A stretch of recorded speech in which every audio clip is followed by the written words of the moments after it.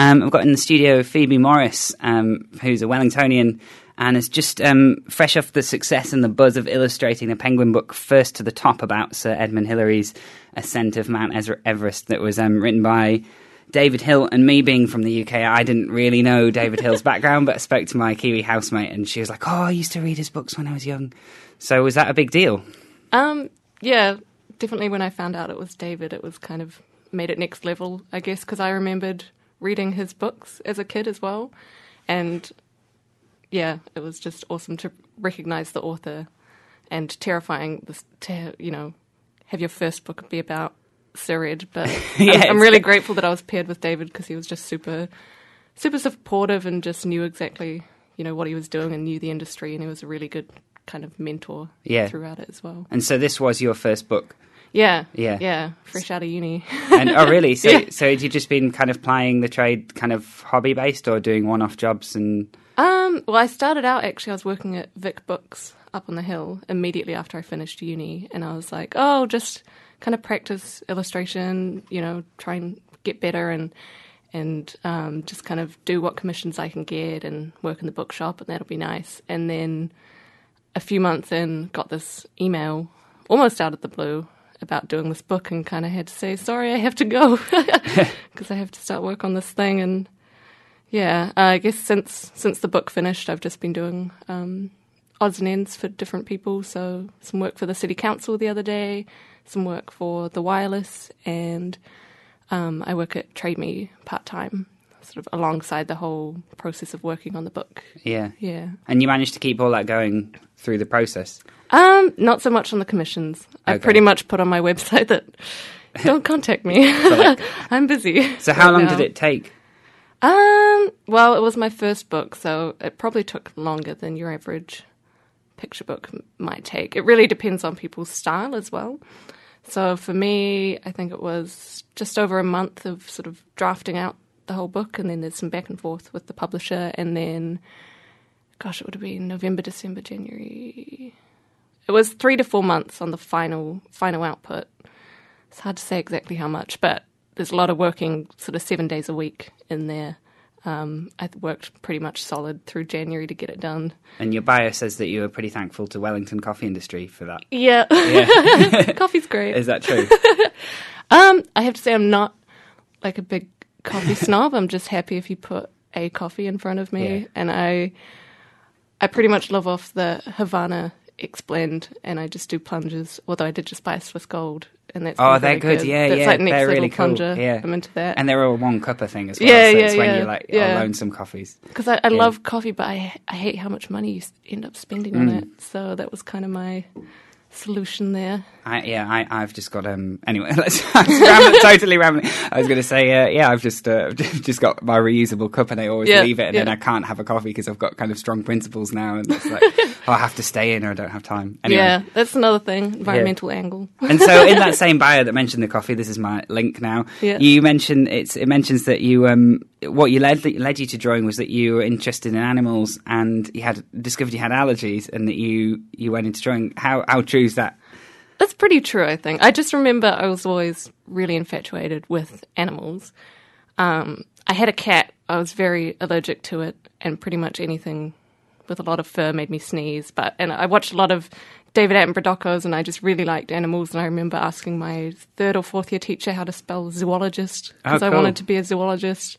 But then I guess it was my cat that kind of put me off, just the constant sneezing and everything. And then I got really obsessed with dogs, and I just started drawing dogs because I wanted a pet dog. And then I started drawing, it was like giraffes, kangaroos, and cats, and then just slowly branched out into other animals for like years and years in primary school. And then by the end of primary school, I was doing a more holistic mix of things, but still very much animal focused. And then all through college, I tried to put animals in everything. So I think I was just infatuated with animals, and that turned into an aesthetic interest rather than a sort of field of study that I followed, I guess. And was there a detection of talent from people around you early on, or was it just that through this kind of was it I'm trying to think the word now. I can't really think of the word, but through the sort of impulse to constantly draw. I guess it was something I always did, and I definitely had a couple of teachers who recognised that. Like even in intermediate, I had one teacher. I was really into writing as well, and he'd say, "Okay, you don't have to come to sports afternoon if you sit here and you write a story and you do a drawing." And I loved that because I hated sports with a vengeance. And around that time, I did win a couple of creative writing competitions just locally, and that was kind of my strength then. But in college, I guess I did quite well at art, just within the NCEA program. But Matthew was kind of up and down. You do a whole mix of different things there. Yeah, so I don't know if my work was ever particularly standout, but I guess it was just something I always did. And, yeah. And I guess when I got to uni as well, you get a whole mix of people who are just learning illustration for the first time versus people who have actually been just kind of chipping away at it as a hobby for years. Because it's kind of how many hours you put in, really, at the end of the day. And so you mentioned that you wrote as well, and is that's something that's still going now? Or I haven't really done any creative writing in a while, other than sort of stupid poems and bits and pieces, but I guess I quite like Roald Dahl's writing. I like the kind of ridiculous stories, and I have got about 3 children's books in my mind that I haven't got down on paper yet. Yeah, so I'd like to work on them someday. And they've all got animals in them, of course. Yeah. I want to work that back in. and like animals with human personalities or human characteristics? Or? One of them does, and then I guess the other 2, there's just like, I just want to draw a lot of birds for one of them, and then another one's got a tiger, because tigers are also awesome to draw. And are they? What sort of drives you to do the drawing? Is it all work now, or is it? Do you still find yourself just doodling away or drawing for fun? I stopped for a long time, actually, after I did the book. I kind of burnt out and stopped doing it as a hobby. But then I went to Japan for about a month and started drawing again, kind of for fun, and have managed to sustain that. So I think it comes and goes. But there is a frustration with constantly taking on commission work and having these projects that you really want to do for yourself and not quite being able to fit them in, or just sort of having to really slowly chip away at them over time. And yeah, there's definitely a lot of thumbnail sketches that haven't been realized yet. So yeah. I'm hoping to sort of get to that stage. And the balance of a creative life here in Wellington, is it? So yeah, it's that kind of, sometimes you must see projects you really want to do that maybe don't pay that well, or even not at all. If it's like friends that are asking for stuff done for their, but is it? Yeah, do you balance that pretty well, or is it kind of a struggle? Yeah, I think I got better at sort of turning down ones that I really would like to have, worked on, but just really realistically couldn't. Yeah, because people do ask for a lot of freebies, but the reality is, there's a lot of work goes into it, and yeah, I guess there's still the odd project that I do kind of more for fun, but I also try and make sure I've got a really clear goal with it, or it's for something that I'm passionate about. Like, I'd love to be able to occasionally sort of, I guess, donate some time or some design work to some groups that I'm really passionate about as a way of volunteering almost. I kind of, see extra projects as either that or they're just something that I want to do more as an artist rather than a commercial illustrator. Yeah. And that's the thing, it's getting it sustainable first, isn't it? Yeah. I know, I kind of know the feeling a little bit from music. It's a tricky balance. There's so many emails. Yeah. so many emails and things to juggle. And then being dragged into community radio shows as well. No, that's all good. Yeah. So a bit about first to the top. What was the process like? I mean, so do you bounce things off David, or does he have the whole book written and then you kind of... Yeah, so basically the idea had already been pitched and approved by the time I got offered the job, and then pretty much the next thing that happened was David started working on the text. And because he knew it was my first book, he very kindly showed me a kind of draft version that I could start brainstorming around, because I was a bit nervous about the time it would take to draft the whole thing. And it's about 32 pages. And then he submitted that to the publisher, we got some feedback. And then I guess I don't know if I had too many suggestions at that point. My suggestions were often around like the structure, page to page, just for the pacing of the illustrations. Yeah. Yeah, and then from there the text got locked in, and then that's when I sort of came in and started really nutting out the just the visual layout that would accompany it. And then after that, it went to the designer as well to do the typographic layout. So I wasn't involved in the typography or anything like that. But I think our designer, Carla Sai, did a really beautiful job of the text and everything. So it is a stunning book. I'll just mention Thank you. I mean, yeah, I don't want to overwhelm you with a compliment, but to the listeners, I picked a copy up yesterday from Vic Books. And is it available across Wellington, across New Zealand? It is. Pretty... I know they've got it at Whitcoulls, Paper Plus, and Unity as well, cool. And a few local bookshops. But I know that they're also out of stock at the moment. Oh, which great! Is great. Yeah, good for you. But they are printing more. That just gives you a sign of how good it is. And yeah, I managed to pick up. It was the last copy on the shelf in Vic Books, and the chap there working there, I mentioned to you earlier. He was like full of singing your praises. And I think I'm going to send it to the States to my cousin's daughter. Awesome. And it's something really cool, I think, about a kid's book that is a real thing that happened. Yeah. And it's inspiring, I think. Yeah, I really like it because I think a lot of kids now would not necessarily know who Cyriad was. Yeah, true. And I liked as well how the way David wrote the story makes it feel like it's a work of fiction, but then it's all real. There's something really interesting about that, I guess. Yeah. Just makes it more incredible. And I read some biographies of Cyriad in preparation. Yeah. And you just couldn't believe some of the stuff in there. And I think David at some point said something about, not knowing how he managed to fit so much into one life, or almost feeling bad for him that he had such a full, busy life because he did so many things. I knew about Everest, but I didn't know about him crossing Antarctica or going to India, or about what happened to his family, and then all his work with the trust. And there was some work looking for yetis while studying what happens to the human body at high altitude. He was just an incredible person. So yeah.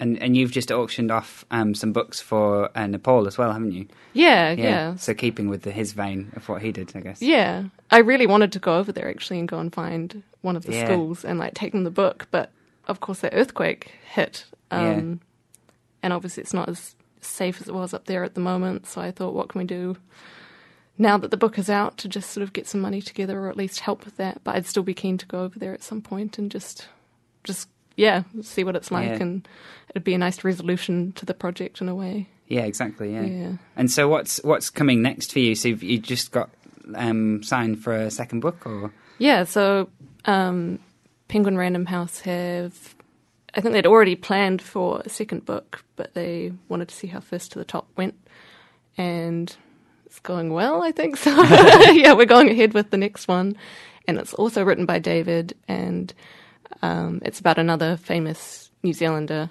but quite a different kind of person and quite different environments as well. It's not up a snowy mountain.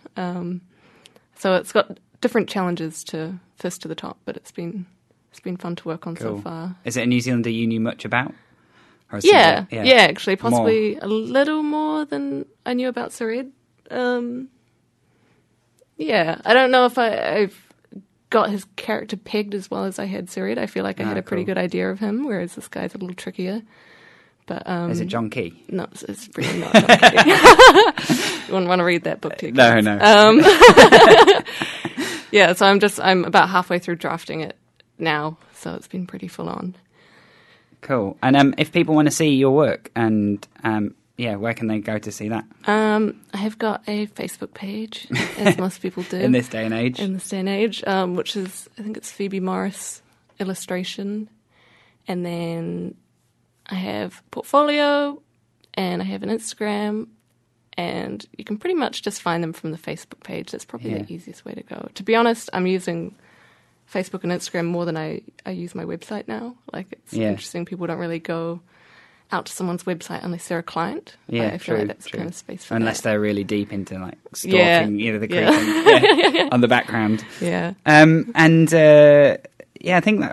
that's a lot of my questions. I mean, I'm interested how you think about Wellington as a creative community as well, because I guess this is community radio, and I play music in Wellington, and I love the links. And has that helped you at all? And has it been a struggle with the with trying to get somewhere with illustration? Because it sounds like you kind of went from university to this book. So was there a time where it was kind of challenging? I think I've been very lucky in the connections I've had, and I guess I've always made a point of just making an effort to meet people and just be nice to work with, I think, and there is a good community here. It's pretty buried, I think, in a way, because obviously a lot of artists are a bit quieter, so you kind of need to already have those connections from uni. I think that's what I kind of followed through on, so I've got a shared studio space with some other commercial artists and illustrators, and they're really amazing to work with, and that's just such a great place to be. I started off working from home and I was just going bananas, so really difficult important to concentrate, or just it's like your bed is right next to you and you're just like, oh, I could just sleep or I could clean the house or I could do something. So it's been invaluable to have that sort of separate space, and we're on Cuba Street and we're near French Art and Gordon Harris, and you know, you just zip down and get coffee if you want, or you make it. And they are working on interesting projects too. Yeah, they're more for working for international clients, which is really cool. So they've been out freelancing a bit longer.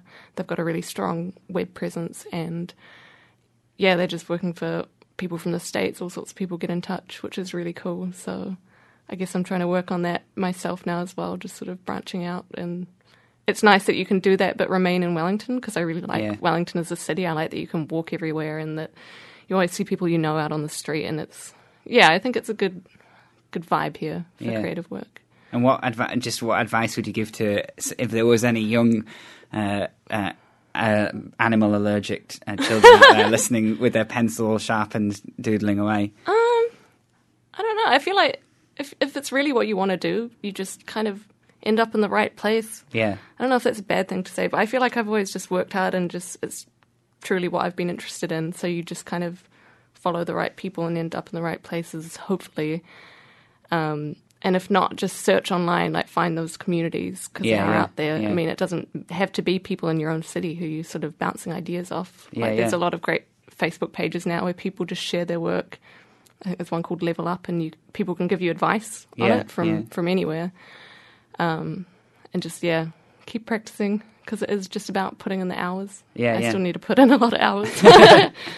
And don't be afraid to learn on the job as well, because I know a lot of people who just kind of want to practice heaps. And I've had emails from students who are like, oh, what should I do? And I'm like, practice, but don't just practice. Like, make sure you get out there and you talk to people and you find work for yourself to do. And if you can't find work, make up your own project, or and just keep chipping away. I think that's it. Do it anyway, and then and then when people come to you, and it must have taken a bit of confidence for you to start when it's your first book and be like, whoa, Penguin, okay, and David Hill, whoa, and just have till you make it. Safe self belief. But that's all it creates. And try and treat it as a 9 to 5 as well. I think a lot of people get, and I definitely did. I got really buried in it, and it's hard to detach yourself from it. And then you end up burning out, don't you? Yeah. Did that happen at all? Oh, yes. But that's how you learn to manage it. That's where coffee helps as well. Yeah. But if you can, that's another, I think, good way to do it. Cool. And you've picked a song for us? Yeah, I can't remember which. It was one of 2 Mac DeMarco songs. Yeah, which one do you want? We've got both. I don't mind. Maybe the first one. Okay. I listen to a lot of Mac DeMarco. Freaking Out the Neighbourhood. We can play that. That sounds bad when I'm saying it in an English accent. Freaking Out the Old Neighbourhood. Okay. So this is Freaking Out the Neighbourhood by Mac DeMarco.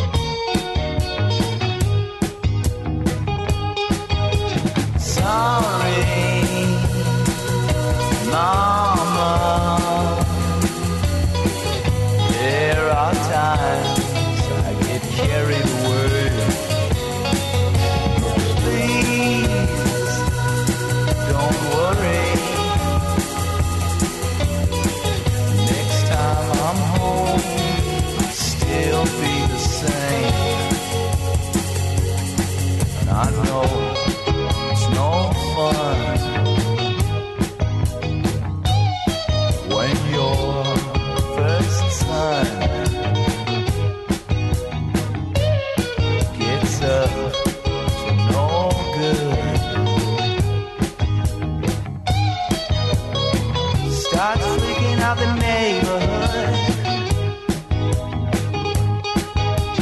Really, I'm fine. Never been better. Got no job on the line. Sincerely, don't worry. Same old boy that you hoped you would find. And I know it's no fun when your first son gets up no good, starts freaking out the neighbors.